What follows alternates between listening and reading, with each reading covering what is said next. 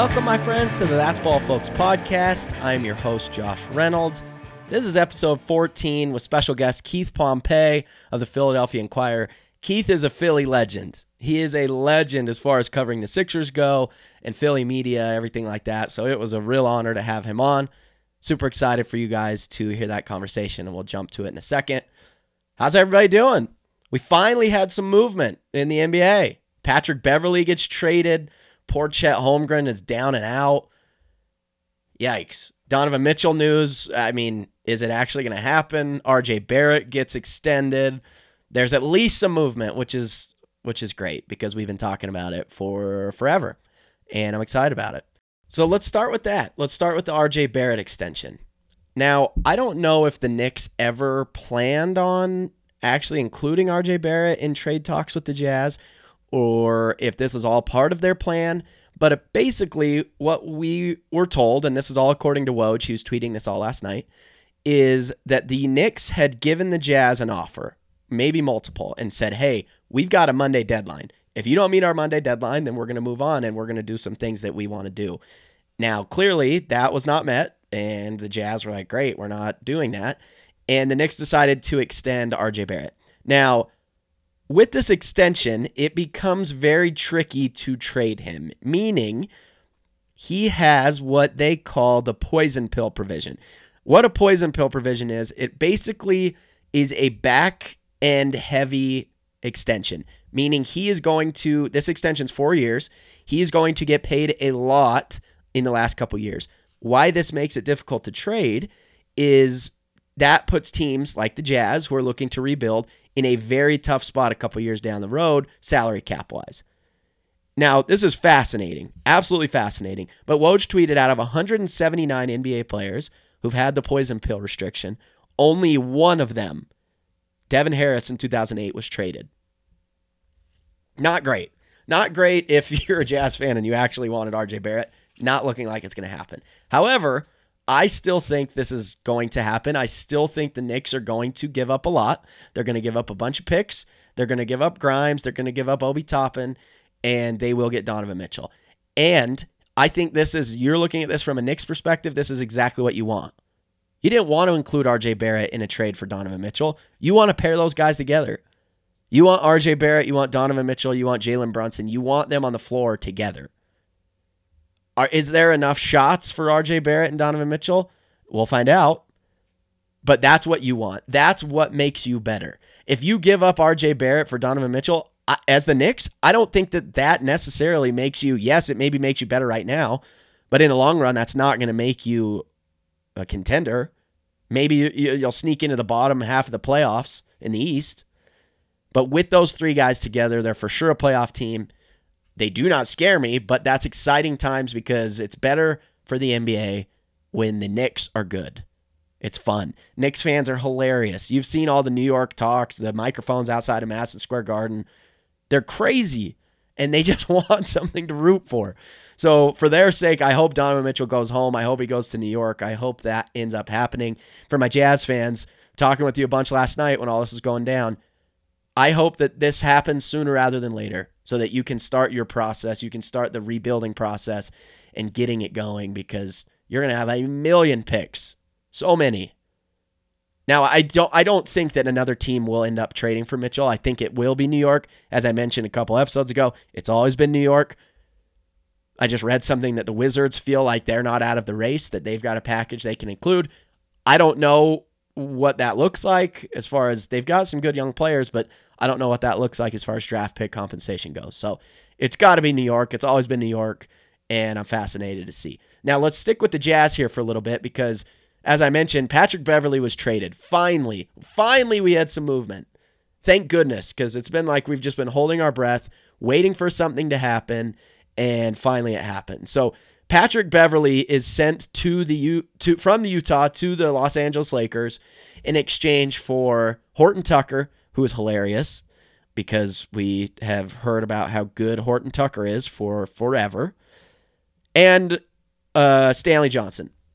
So let's talk about Horton Tucker for a second, because I think he's going to be the perfect guy for a rebuild like the Jazz are going through. I think he is your stereotypical overhyped in LA with the LA spotlight, who's going to step into a role in Utah in a rebuilding year where he can do whatever he wants, and I think he's going to shine. He's going to be great. Now, are those stats going to be a little bit empty because Utah is bad? That's to be seen. We'll see. Stanley Johnson, nice little younger guy, not fun, like he'll get minutes, whatever. I'm not worried about that. But Horton Tucker is a good piece for your rebuild. You want him on your roster when you actually get good. I think that's great. He's only going to get better from here. But Patrick Beverley on the Lakers is going to be fascinating. It's going to be fascinating. Him and Russell Westbrook hate each other. They hate each other. That's like not a secret. It's well documented. They hate each other. They have nothing but bad things to say about each other. I personally think Westbrook's traded. I don't see them on the roster together. I really don't. I think that Westbrook's going to get traded. Do I want to see them on the roster together? Absolutely. That's every night. The possibility of them getting into it in the middle of the game, I will tune in. No question. No question. Magic Johnson, I'm sure, I don't know if anybody follows him on Twitter, but I see his tweets all the time. They're like the most obvious stated tweets ever, and it's hilarious. But he tweeted after this and said, "I used to hate Patrick Beverley when he played against my Lakers. LOL. But now I love him because he's on our team, and he's going to help my Lakers get to the playoffs." He really will. He's going to be great. Him alongside LeBron, I love Beverley. I've said it. I've been very well-spoken about it, documented, everything. I wanted Patrick Beverley in Philly. He is a Philly guy. He is. I love how hard he plays. He's annoying as hell, and you want that guy on your team. And I think he's going to be great. He's going to be a perfect fit for the Lakers, and I'm excited for him because what a wild offseason he's had. But yeah, Patrick Beverley finally got the ball rolling. We got to mention this as well. One of the Morris twins, Markieff Morris, just signed with the Brooklyn Nets. The Sixers had looked at him. I'm sure he had a couple other options, but that is who he ended up signing with. He signed with the Nets. I think it's a great situation for him. Tough guy, he's the worst of the two twins, but I think it's a great spot for him. Again, on paper, me and Keith talk about this, but on paper, the Nets should be really good. But as Keith mentions, they're a ticking time bomb, and you're just waiting for something bad to happen. Kyrie's going to retire. KD's going to demand another trade.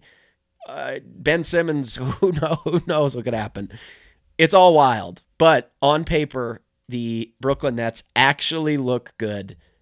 And I hate that they're in the East because I just don't want to play them. And I've always said it too. If Durant wasn't going to Philly, which was a long shot, get him west. Get him out of the East.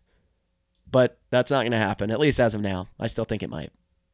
We have to just mention something about Chet Holmgren, who has a Liz Frank injury in his foot, just had surgery today.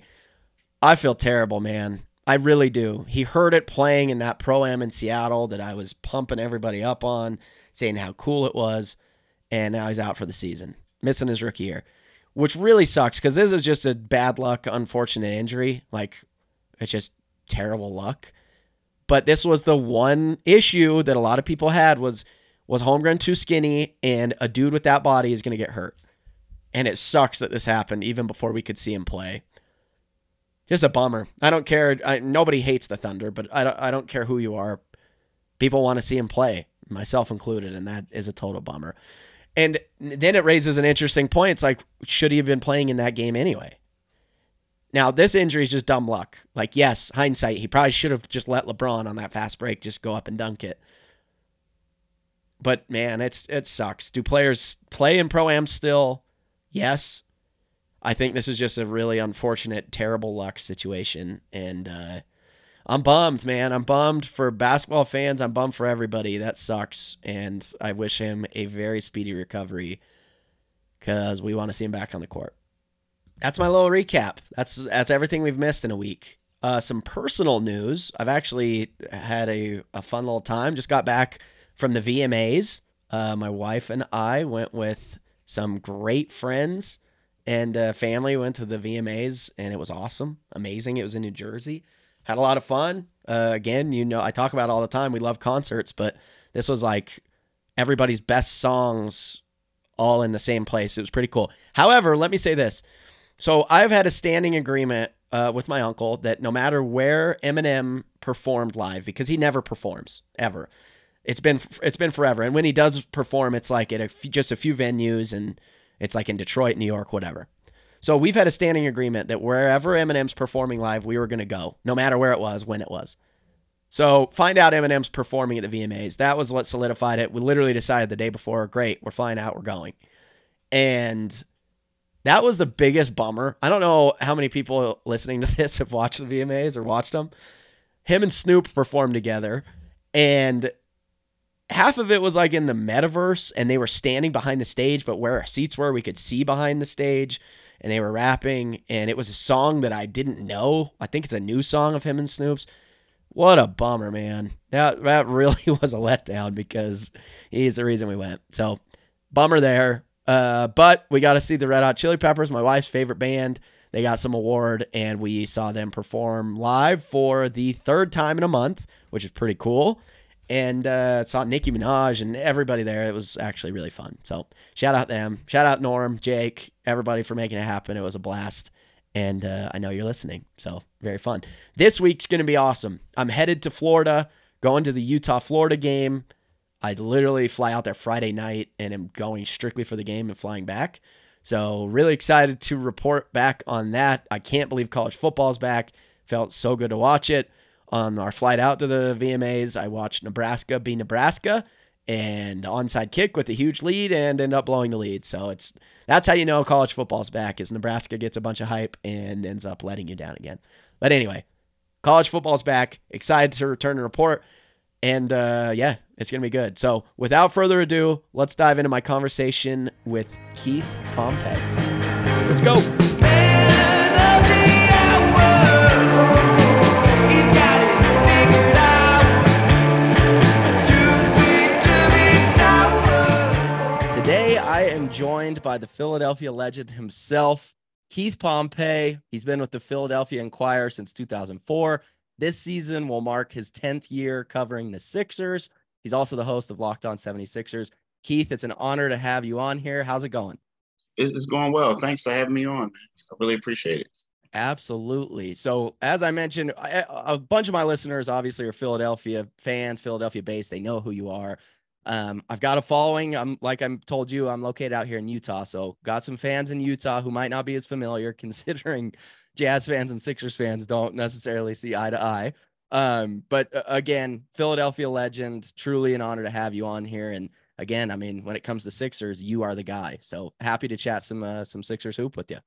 Oh, thanks, man. Thanks. Of course. So I want to dive right into it. I want to kind of just start at the top with your thoughts on this offseason with kind of Daryl Morey.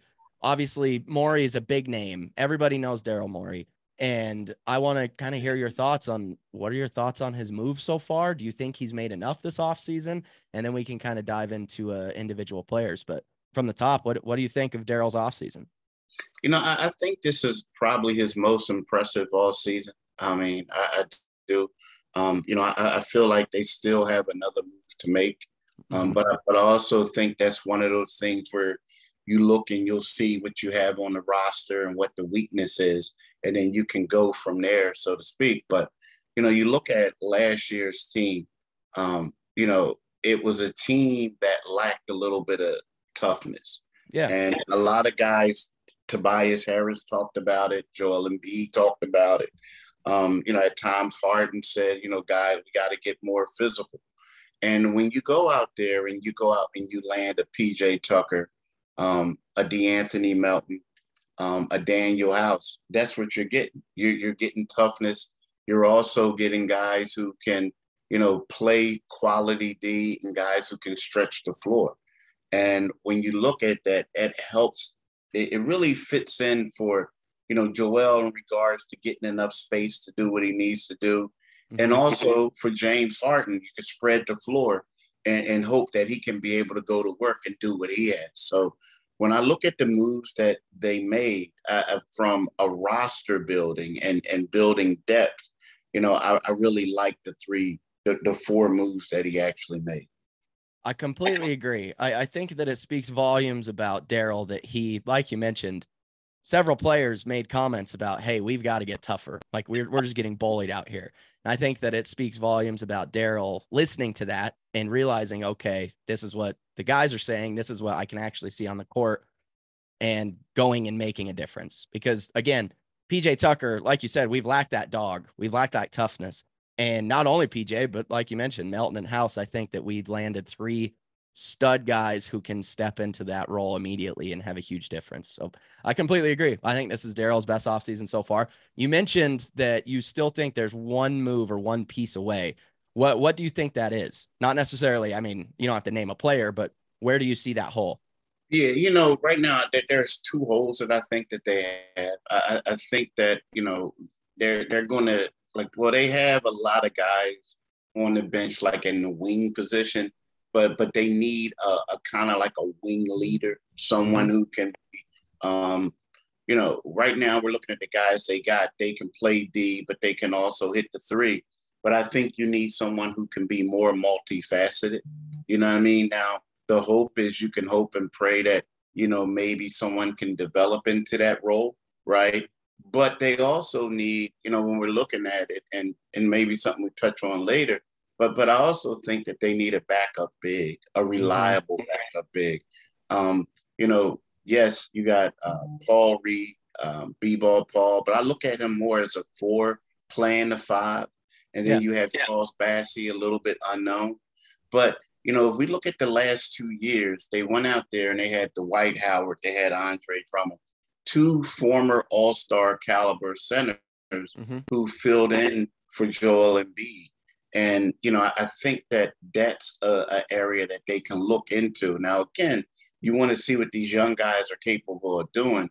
But at the same time, it's always good to at least have a security blanket on the bench. So I think that right there is something that this team really needs to look into.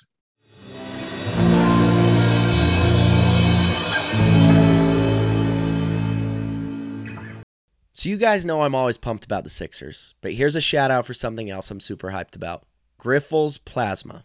Yep, this is something that needs to be talked about. A lot of people depend on plasma donations. Patients, hospitals, and even people like me, broke college students. Okay, broke is a strong word, but back in the day, donating plasma legitimately helped me stretch my budget, and Grifols Plasma is a great go-to for extra funds. Why am I talking about plasma? Because it is one of the least known topics out there, but it is an important one. Why did the Sixers give DeAndre Jordan so many minutes last season? Okay, that one's still a mystery, but plasma makes medicines. A lot of people depend on these medicines. Giving plasma shows your good side. You can find a center near you at grifolsplasma.com. When you donate, tell them Josh sent you.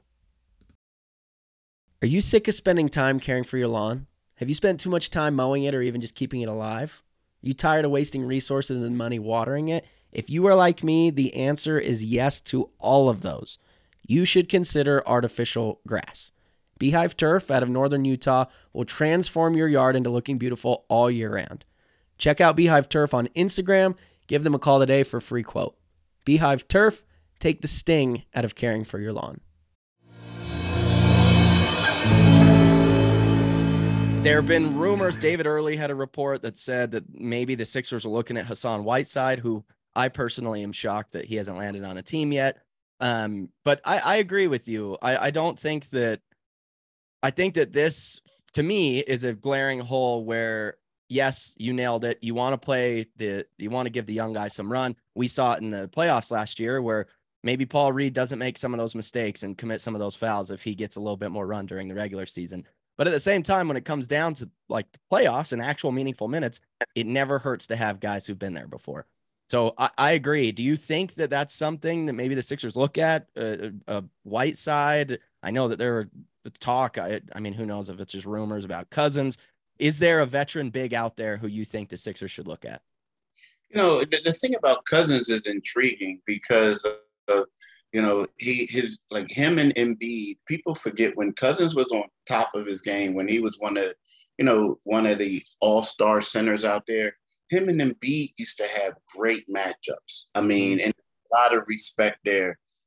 You look at Cousins, he's a guy that has been unable to stick where he's been.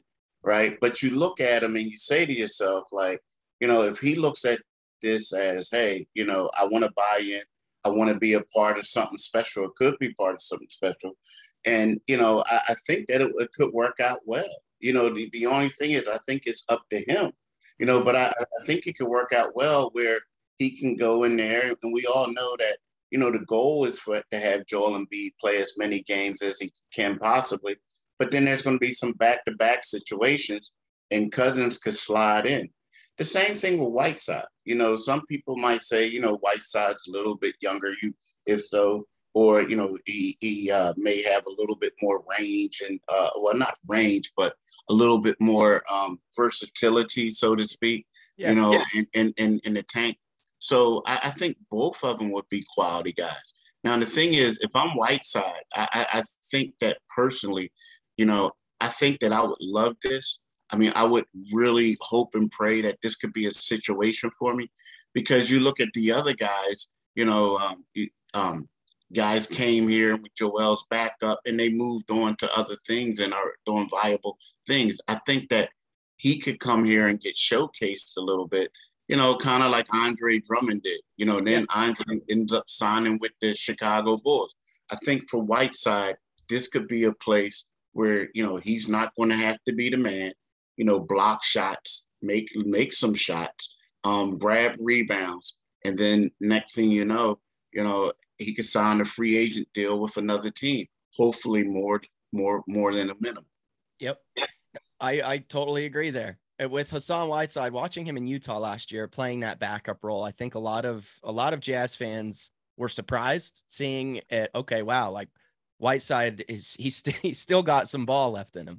He's a great defender, great shot blocker, which again, coming off the bench and backing up Embiid or filling in when Embiid's resting or whatever it may be, I think he could be a great piece. And I like that same approach that you just mentioned, because I remember thinking that same thing when Drummond signed here. I was kind of shocked. He took a tiny deal, but now obviously looking at it, it was exactly you nailed it. It was to showcase himself and show the whole NBA, look, I still have really good basketball left in me. And that worked out for him landing in Chicago. I think you're right. I think this could be a great spot. And with DeMarcus Cousins, like you mentioned, when I think of Cousins and Embiid, I think of that famous game and that clip where they kept patting each other on the butt. They're actual, like, you can tell they're buddies. They respect each other. And I mean, that poor dude's career kind of just got derailed with some injuries and he can't stick on. But I also think he's intriguing. I do not think that him currently, I do not think he is a bad backup option either. I think both of those guys, somebody could step in and play a big, meaningful role that this team needs. I agree. And I also look at the 76ers as a team just because of, Joel's injury history. I think that this is a team that you are better suited having maybe four centers. I mean, three legitimate centers on the roster. And then you have a guy like, B-ball Paul, who can actually be like a small ball five for you in certain scenarios. But, just because of the Embiid thing, it's going to go to one of those things where, Embiid's not going to play every game. So let's just say if you do have a DeMarcus Cousins, he can start. And then, a guy like a Charles Bassey could come off the bench in those type of scenarios. I agree. And Bassey is another interesting name I wanted to ask you about. I've seen him. I'm sure you've seen him in the videos, just kind of summer run with Harden and getting that work in. But Bassey's intriguing to me. He hasn't got an opportunity really on the NBA level yet, but I think he's shown enough that, okay, he's capable. Maybe there is something there. Do you think that Doc will give him some minutes this year? Obviously, if the roster's constructed as is, he has to. But I say that we do sign another backup big. Do you think Bassey will get to showcase himself at all? It's weird. It depends. Like, he could, I think if he gets another backup big, Bassey will probably be the third string.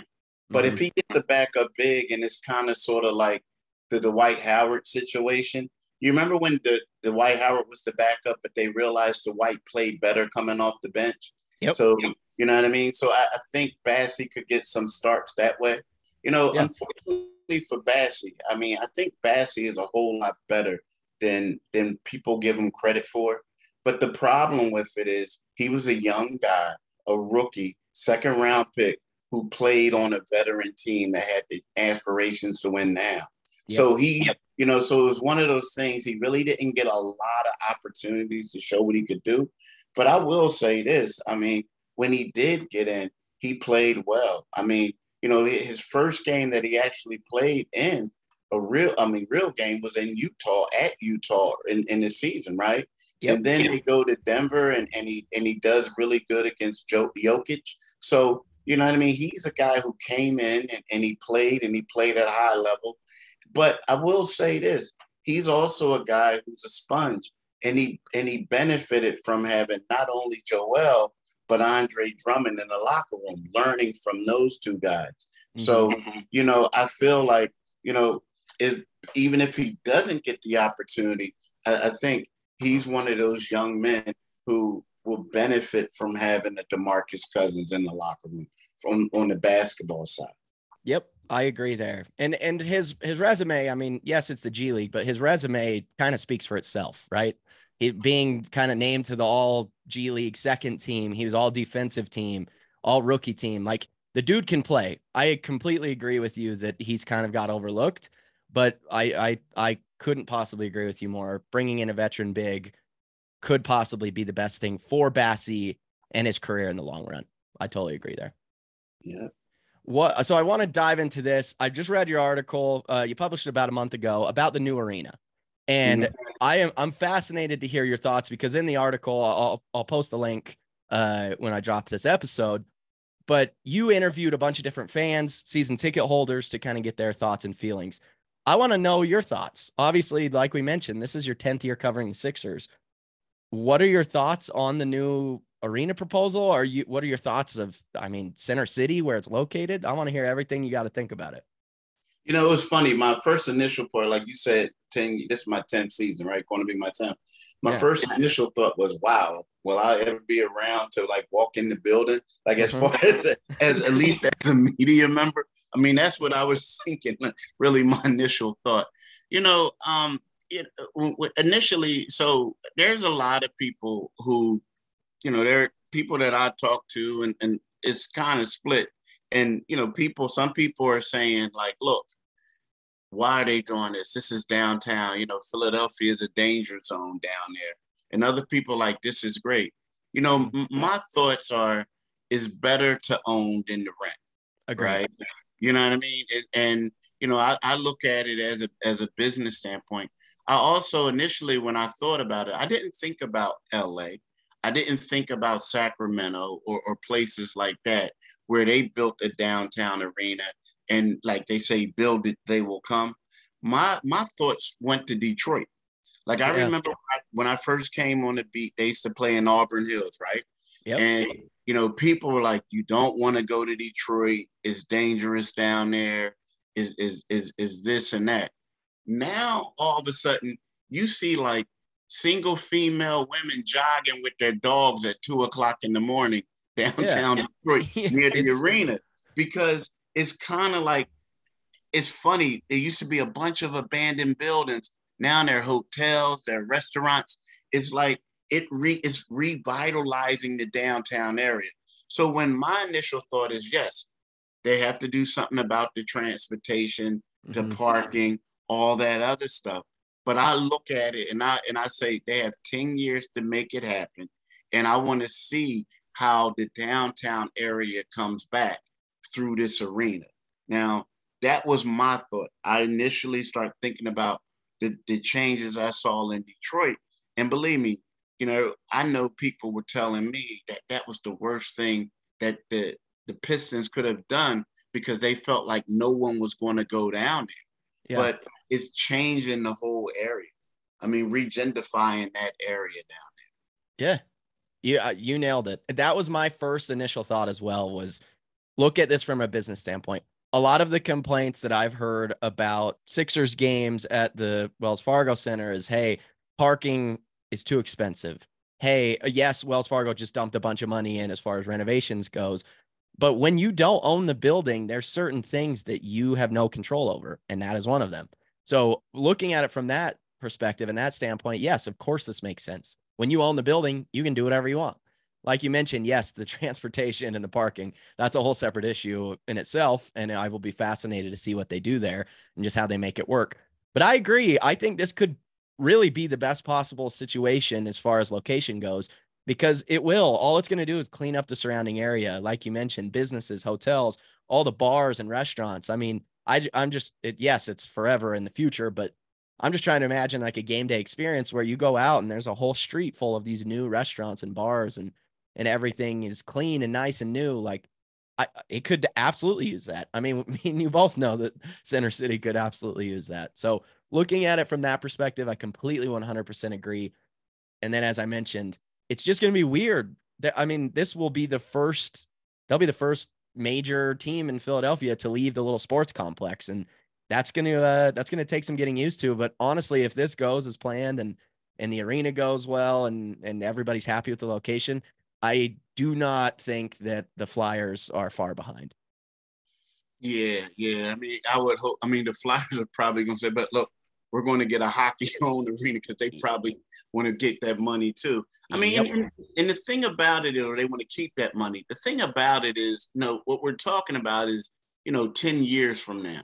So, if it doesn't get fixed in 10 years, the things that they're trying to do, transportation wise, then we have bigger problems. True. The one thing I talked about Detroit, but the people who tell me in LA, they all say no one went downtown in LA before they built that arena, the Staples Center. Now it has a different name, but it was one of those things. Down they got LA Live, they got all types of things. ESPN is even down there. So I feel like, yes, initially it always sounds crazy. People are scared to go there. They have so many concerns. It's not as convenient as, let's say, coming off of 95 or going to South Philly. But at the same time, the city has 10 years to make this thing work.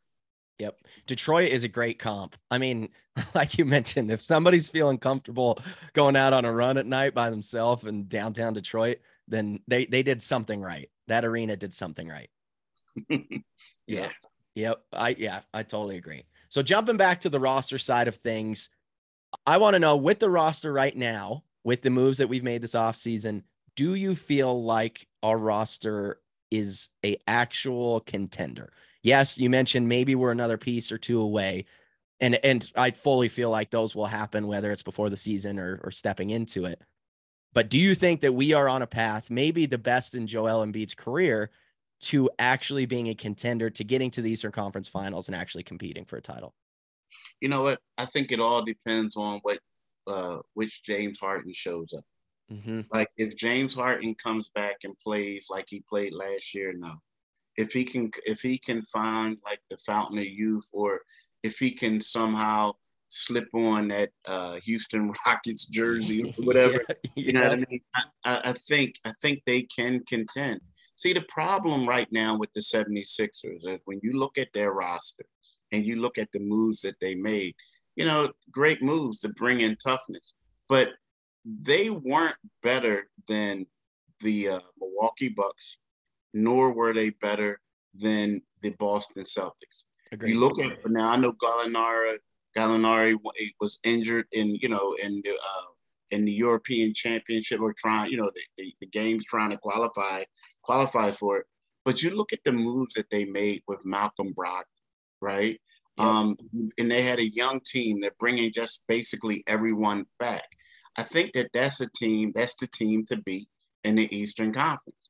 Yeah. Outside of that, I think it's the Milwaukee Bucks, right? Now, we don't know what the Brooklyn Nets on paper, 3 All-Stars, right? Ben Simmons, Kevin Durant, Kyrie. But the problem is you're waiting for it to implode, right? You're waiting for ticking time bomb. Exactly. You know what I mean? But I just right now, I think that the Boston Celtics and the Milwaukee Bucks are a step ahead of the 76ers. Now, if James Harden, we know he lost weight. We see him working out all the time.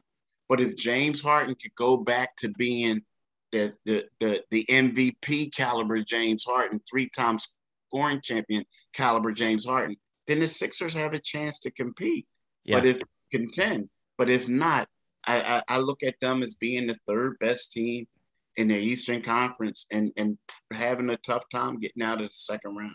That's really fair because you're exactly right. Boston, who just made a run at a actual title run, they not only brought everybody back, but they got better. The Malcolm Brogdon deal, bringing in Gallinari, like those are perfect pieces for their roster. And you're exactly right. I think they are the team to beat. And in Milwaukee, I mean, they won it. They've been there. They've been on top of the mountain. So of course, having their core together is only going to continue to keep them at the top. But I agree. It's nice to see these moves. It's nice to see we've got some depth. It's nice to see we've got some dogs. But at the end of the day, you're 100% right. It's all going to fall down to, okay, are our star players going to actually show up? And I mean, everybody can speculate. Who knows if Harden was still dealing with his hamstring, if he just wasn't in shape. I mean, everybody can throw out their version of it, but you're Mm-hmm. right. We've seen the pictures, we've seen the videos, we've seen actually the team hanging out together in the offseason, which everybody loves to see. Like they're actually gelling. It seems like they get along. But if Harden can come back, and honestly, I said this on an earlier episode, but if he can capture even just a half a percentage of what he was, I mean, you mentioned it. If he can just throw on that Houston Rockets jersey underneath the Sixers jersey and relive those glory days, I mean, that's what it's going to take because we know as long as Embiid's healthy and on the floor, we know what he's going to be. He continues to just improve, impress, dominate on the floor. We know he's going to bring that consistency. It's okay. Can we bring another consistent star with us? I I want to ask you as well about Tyrese Maxey, who's turned into Philadelphia's just darling child, and I love it. Every time I see a picture of him, he's the happiest human who's ever lived. He has nothing but good vibes around him, surrounding him, whether he's going to a Phillies game or a soccer game, whatever it may be. Do you think that? I mean, seeing the step that Maxey even took last year was, I think, shocking to all of us. Do you think he's even got another level that he can step up to this year?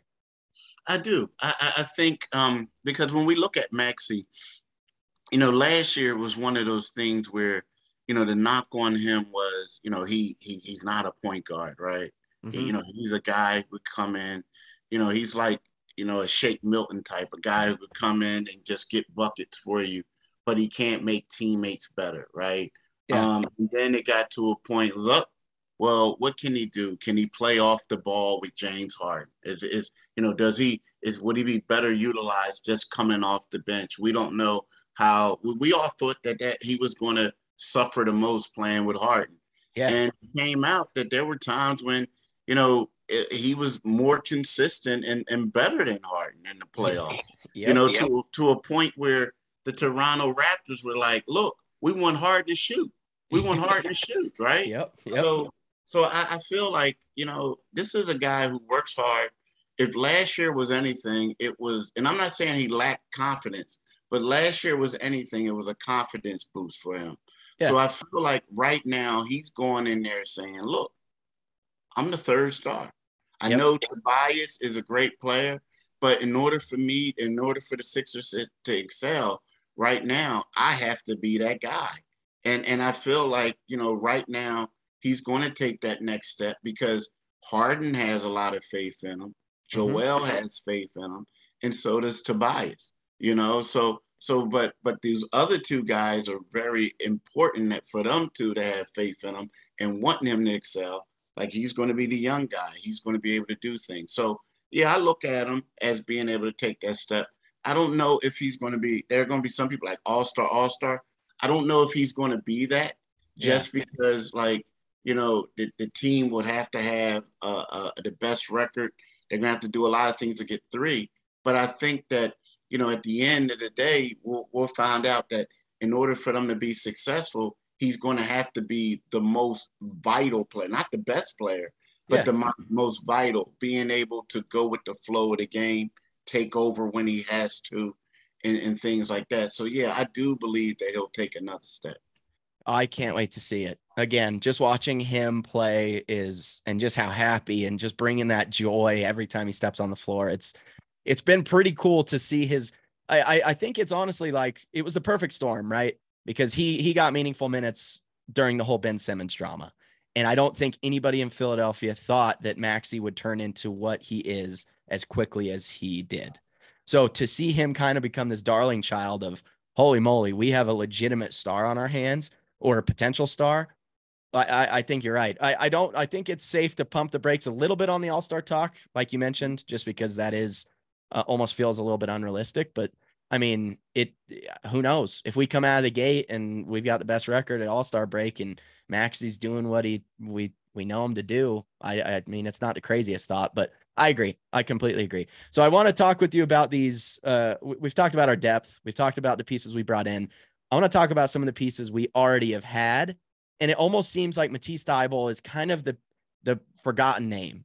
It seems like during the Toronto series, just kind of some wind was taken out of the sails with him not being able to play in Toronto, and his lack of being able to improve his 3-point shot is just kind of bummed everybody out. I barely saw the first video of him working on his handle. Where do you think Matisse falls this year? With us only getting deeper, him playing that wing role where we brought in really good defenders, where does Matisse fall in this rotation? How does this differ from his role last year? I think it depends on Matisse, and what I mean by that is, like, I don't see, at this particular time, I look at a guys like Tobias, and I look at PJ Tucker. I think that, PJ Tucker, is going to be in the starting lineup. I think that Tobias is going to be in the starting lineup. But I think that if Matisse is worked hard and is improved in his jumper, I think it's going to be hard for them to keep him off the floor, right? Yeah. And not only that, let's face it. I mean, he's a guy that the team was trying to trade. He's a guy that probably has more, like, or Tyrese Maxey has the most trade value of one of their young players, but he seems to be a guy that they're not trying to get rid of. Yep. So when you look at a guy like Matisse, if you're trying to trade him, let's say if they were, you're going to have to play him. But the one thing I will say about Matisse is that, I think that a lot of people fell off the bandwagon, especially after, he was unvaccinated, right? But when you look at this guy, you look at his rookie year was his best year from shooting a three. After that, he hadn't had time to work on it. The 1 year was like the pandemic, COVID. He wasn't able to do it. Then the following year, he played for Australia. So he spent his time, like, playing competitive basketball as opposed to getting in the lab and reinventing himself. Yeah. This has been a summer where he's done most of that. So, I think that, even though there are some people who are down on him right now, I think that we'll see a more improved Matisse. And if he is more improved, I think it's going to be hard to keep him off the floor because, he's athletic.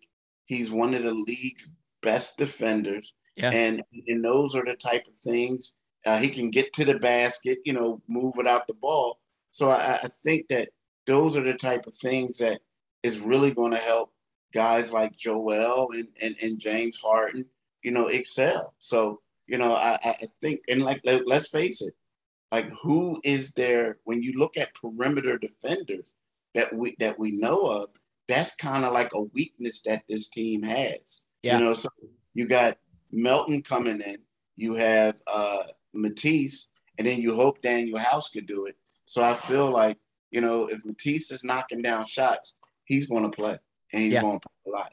Yep, I agree. The thought of having a Matisse who can consistently knock down threes alongside these dudes like PJ Tucker and Daniel House, I mean, it's impossible not to be excited from that look of things. I love Matisse. I always have. I hope that he genuinely can come into this season improved and show, hey, I legit have been working on my shot, because you're right. I mean, taking the Philly fan goggles off, he really hasn't. I mean, when you play in the Olympics, turns out that's a really big time commitment, and it's not giving you the time to be in the lab, working on your game, working on everything like he needs to be. So I agree. This is really his first off season where he can really work on his game, work on his shot. man, I really, really hope that we can see an improved Matisse, because you nailed it. He really is, he is one of the best perimeter defenders in the entire league. So if you can just make him that much more lethal, I mean, it's the sky's the limit, truly. Now, one other bench player I wanted to mention is Niang. I love Niang. I feel like when he was brought in, he was almost given too much because of our lack of depth. Well, and plus of injuries, things like that. It was like he was playing too many minutes. He was like our sixth or seventh man off the bench. When in reality, looking at where he thrived in Utah was, hey, he is much more reserved, much better when he is the eighth man off the bench, where he comes in, chucks up threes. That's all he needs to do. With our moves we've made, bringing in these wings, do you think that this helps Niang improve? Do you think this gets him minutes where he needs to be getting minutes? Yeah, I agree. I think it does. They relied heavily on him, and he got exploited a little bit on defense. People started to attack him. But when you look at him, that's what it is. He's a guy that's going to come in, like play maybe 5 fewer minutes and then, knock down threes for you, right? Yeah. I think the thing that really didn't help him is the fact that he had a bad knee. But at the same time, when you look at, he can say that and we can say that. But the people from the outside looking in is like, okay, Pompey, but why didn't it work out for him in Utah? How come he was unplayable in the playoffs for Utah, right? So I feel like right now is one of those things where you got these other type of guys. You can use him more as a situational guy, Yep. as opposed to having him being, because he was the sixth man at one point. He was that guy. He started a couple of times. He started he started a couple of times. Yeah. So it's one of those things where I think that getting his depth is going to help out. Also, the hope is that a guy like what's his name? A guy like B-ball Paul Reed Yeah. can develop and can take over some of those minutes that that he had. You know what I mean? Like doing some of the things that he did. Because, Paul Reed is probably a more athletic, a better defender. And Niang can come in and just knock down shots. Yep, I agree. Nothing made me happier last year than seeing Harden essentially yell at Niang and say, shoot more. You're a shooter. Just come off the bench and let him fly. So I agree. I think bringing in these wings, allowing them to take over those minutes. Niang is not a six man. And to your point, yes, it didn't work out with Niang in Utah strictly because of that. Watching him play meaningful minutes in the playoffs, having to put the ball on the floor, having to play defense, like that's not who Niang is. That's not why we brought him here. We brought him here because of who he is as an offensive player and as a shooter. So I think this will allow Niang to move into that role a little bit more and thrive really. And I'm excited to see it, because when that dude gets hot, he gets hot, and it's still so fun to watch, because it's almost like NBA players still think he's the most unassuming guy. All of a sudden he hits two in Giannis's eye. It's like, okay, I need to actually step up and start respecting this man. And I love it. I love his heat checks too. It's fun to watch. Yeah. So yeah, he's the man. So looking at you mentioned B-ball Paul as well. I love what you said about looking at him as more of a four, being able to be a little bit more athletic. He can stretch the floor a little bit. He's a better defender. Do you think that Paul Reed gets some serious run this year, seeing what he did in the playoffs last year, and seeing Doc? We'll talk about Doc in a second, but seeing Doc finally like say, hey, we're going to sit DeAndre and give these minutes to B-ball Paul. Do you think he continues to build on that this year? Do you think that where does he fall in? That's a great question, because it depends on, I think that he'll get a lot of opportunities, at least in the regular season, based on, because you just mentioned Doc. What Doc likes to do is he likes keeping guys fresh. And when you see a guy like PJ Tucker, you got him here to hopefully go deep in the playoffs. Yeah. So you don't want a 37-year-old accumulating a lot of minutes. So the hope is that you can have a deep team in the regular season. And I think that will give B-ball Paul a lot of opportunities, at a 4 or 5, so to speak. Right. Yeah. Yeah. And then I think, like, there'll be some evaluation in the playoffs. You're like, let's see what we got, moving forward with this rotation. So I do see him getting some burn now. But the thing is, now that you have a guy like Tobias, let's assume that the starting five is Tobias Harris, PJ Tucker, Joel Embiid, James Harden, and Tyrese Maxey. Mm-hmm. Well, when you stagger things, let's say if Tobias starts out at the 3, well, if you stagger it and then PJ Tucker goes out first, then you'll probably move Tobias to the 4. Yeah. So with that is depending on how many minutes they all play, and then we also have, Niang, it may take away some of the minutes that Paul Reed will play in regards to, the maximum amount that he can play just because of the staggering. But I think that he can do certain things that a lot of them can't with, being younger and more athletic, that I think that, he's going to demand some minutes, but at the same time, how many, just because of the Tobias factor, I'm unsure of. Yeah, I totally agree. And that's an interesting thought too, just as far as the staggering the minutes go. You're exactly right. If you move Tobias to the 4, then that opens it up. Yeah, it's going to be interesting to see the rotations and who gets what minutes, but I agree there. I hope that Paul Reed gets an opportunity, at least in the regular season. Like you said, obviously paying PJ Tucker $10 million a year at his age to bring him in, you're not hoping he plays all 82 games during the regular season at a lot of minutes each game. Like you nailed it. You bring him in to make a long run in the postseason. So I agree. I hope that gives these younger guys a little bit of opportunity, especially with Paul Reed goes. So I mentioned Doc. Mm-hmm. I want to hear your thoughts on Doc. Everybody, it seems like it's a mixed bag. When Doc came here, everybody was happy. Everybody knows Doc. And it seems like, it's Philly, right? So of course there's going to be unhappy people all the time, but I personally liked seeing Doc make the adjustment last year in the playoffs, realizing, okay, DeAndre Jordan isn't getting it done. Let's play Paul Reed. I liked seeing that. Do you think that Doc Rivers can win can win a championship as the head coach of the Sixers? Do you think he's the guy to do it?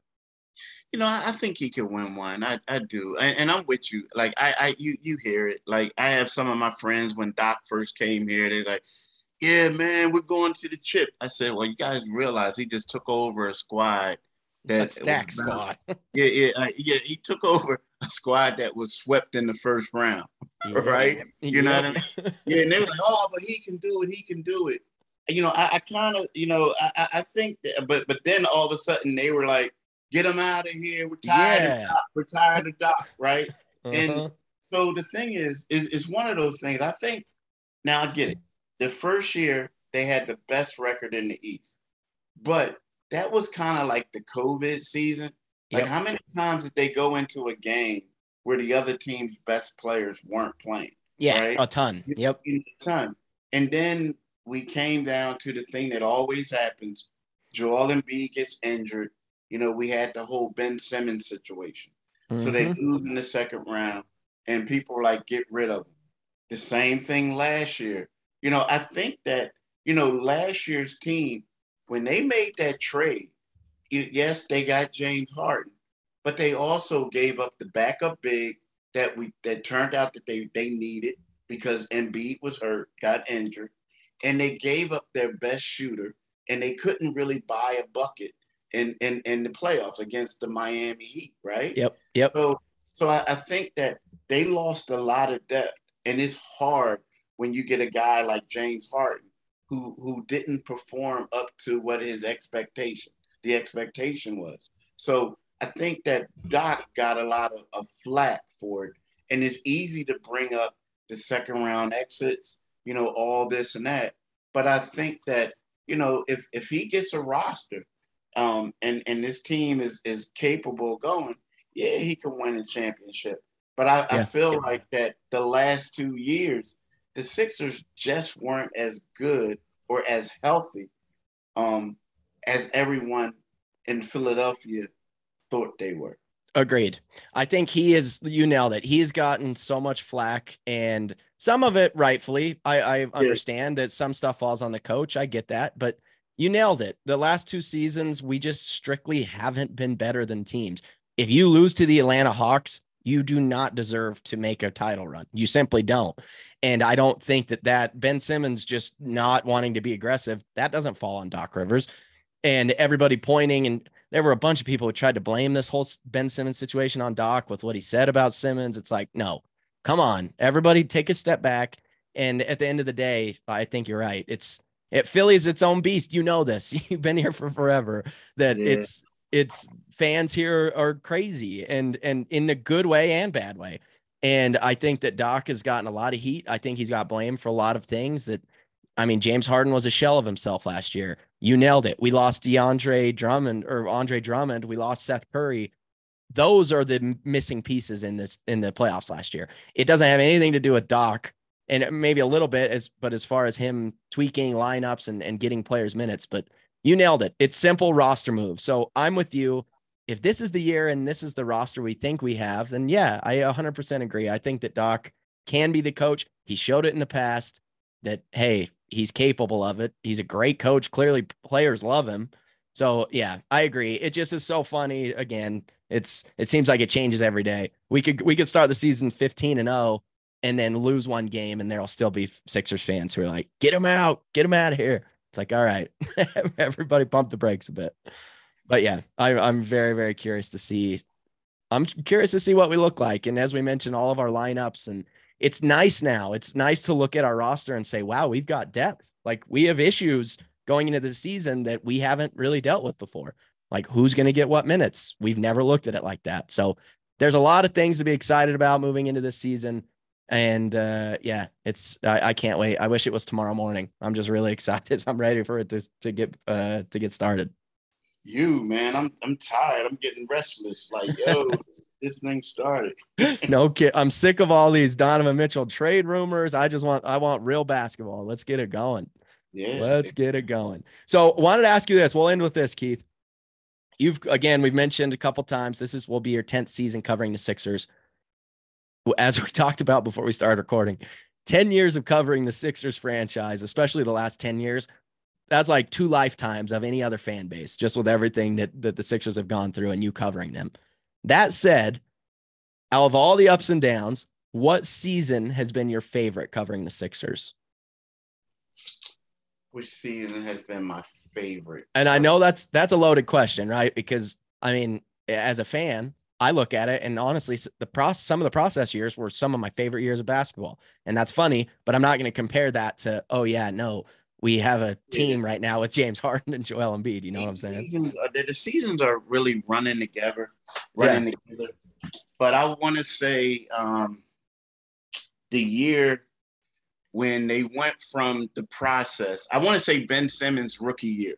Yeah. And that they actually played. And the reason being is because if you notice, like that's when they ended the season with a 16-game winning streak. Mm-hmm. Without Joel, right? Well, the last couple games they played without Joel, but that's when he had the mask on his face, right? Yep. The first one. Yeah. So, and then they had Ersan Ilyasova, Marco Bellinelli. And then they went from being one of the worst teams in franchise history to losing to the Boston Celtics in 5 games in the second round. That's when that was fun because you went from seeing empty arenas. There used to be people sitting in like the second row.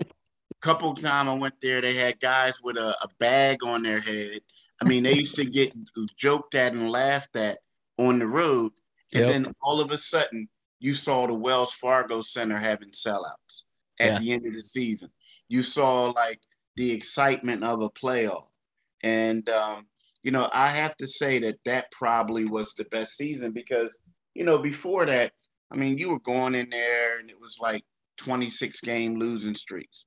It was like 30 guys on a roster. Like it was just ridiculous. But this was the first real semblance of what this team could be, and bringing excitement and pride back to the city. That team and that squad, like you said, with Ilyasova and Bellinelli, That Miami series to open the playoffs, that was fun, fun, fun. That was seeing Simmons just lead, run and gun, and Redick and everybody just chucking up threes. That was a fun time. That was some fun basketball. I can only imagine what it would be like to cover them like you. That's especially going from nothing, like you mentioned. We'll end with this. Sorry, I keep throwing on questions here. What was it like covering the process Sixers? Like how, like you mentioned, there were years where you had just so many dudes on the roster, nothing really exciting to write about. How was that for you? How did that affect your job? I mean, it was always something going on, so it wasn't bad. I mean, it was a lot of stories, and it was always different players coming in there. You know what I mean? It was, like from the game standpoint, like you kind of knew going into the game, oh man, they got to play the Spurs tonight. Good luck. You know what I mean? Things like that. You knew like the game was over at half sometimes. They played hard. But I'm going to give you this one story about the process. And this is the type of stories we had. And it was fun. Like all the time, they kept making these trades or they kept waiving people and bringing new guys in, right? Mm-hmm. So there was this, we go to this one place and we asked the guy, we're on the road and we asked the guy, hey man, like, you got a nickname or something like that? He said, yeah, man, they call me Hassel. So we're like, Hassel? Why they call you Hassel? Because I'm a hassle on D. I just get in. So like, all right. So Brett Brown puts him in there. At that point, you signed with the team. You want to shoot around if you signed the night before. If not, you just showed up at the game. Well, Hassel, he shows up. Brett Brown puts him in. And the guy he's guarding basically like does a move on him and goes in and dunks the ball, right? So we're like, dang, that was easy. So then Hassel comes down and he fires up an air ball three. Brett Brown calls a timeout, and that was the end of Hassel. But so it was things like that that always kept you amused and kept you writing stuff. But it was crazy, man. But it was like that. And like all these guys had like a false sense of self. Like, they were going to be the second coming of, Scottie Pippen or something, That is so amazing. Yeah, I guess you're right. I haven't looked at it from that perspective, but having all these new faces and new players with all these egos and attitudes thinking this is their time, that's amazing. Whoever Hassel is, God bless his soul. Good for him. I hope he's still got that confidence wherever he's at. Yeah, I feel sorry, bro, because you know who you are, but yeah. But I didn't want to say your name. No, your nickname. That is too good. Well, Keith, thank you so much. This has been awesome. Really genuinely appreciate it. You guys can follow Keith on Twitter. Again, great follow. Keith, you are the man. Truly, I really appreciate you jumping on here. Hey, thanks for having me on the podcast. I hope you enjoyed my conversation with Keith. Again, what an awesome guy, and really appreciate him jumping on here. That was really fun. Got another giveaway going. I am teaming up with my friend at Die Hard Philly. Now, I just have to give him a shout out because they make the single coolest custom Philly hoodies I've ever seen. Now, I'm not just saying that. They've got Philly versus everybody hoodies where you get to pick out what 4 patches of the teams are on the sleeves. So that's what we're doing. That's what we're giving them. That's what we're giving away. Winner gets to design their own, and I'm super hyped. Post it on my Twitter, post it on my Instagram. Again, shout out Die Hard Philly, man. These things are truly unbelievable, and I can't wait to give one away. So check that out. I really appreciate you guys tuning in, listening again. Absolutely love every single one of you. I say it every week. Well, let's have another good week. Be nice to somebody. I always say, like, hey, hold the door open for somebody or text somebody, but for real, I mean it. Whoever that person is who you're thinking of and you miss them or haven't talked to them in a while, just shoot them a text. I do it all the time. Just shoot them a text, tell them what up, tell them you love them, and that's it, man. Let's have a good week. Super pumped for you guys to hear our guest next week as well. Another Philly legend himself. Can't wait for you to listen. Hope you all have a great week, and let's go Utes. Can't wait to go to the Swamp. Going to be awesome. But truly, you guys are great. And that's all, folks.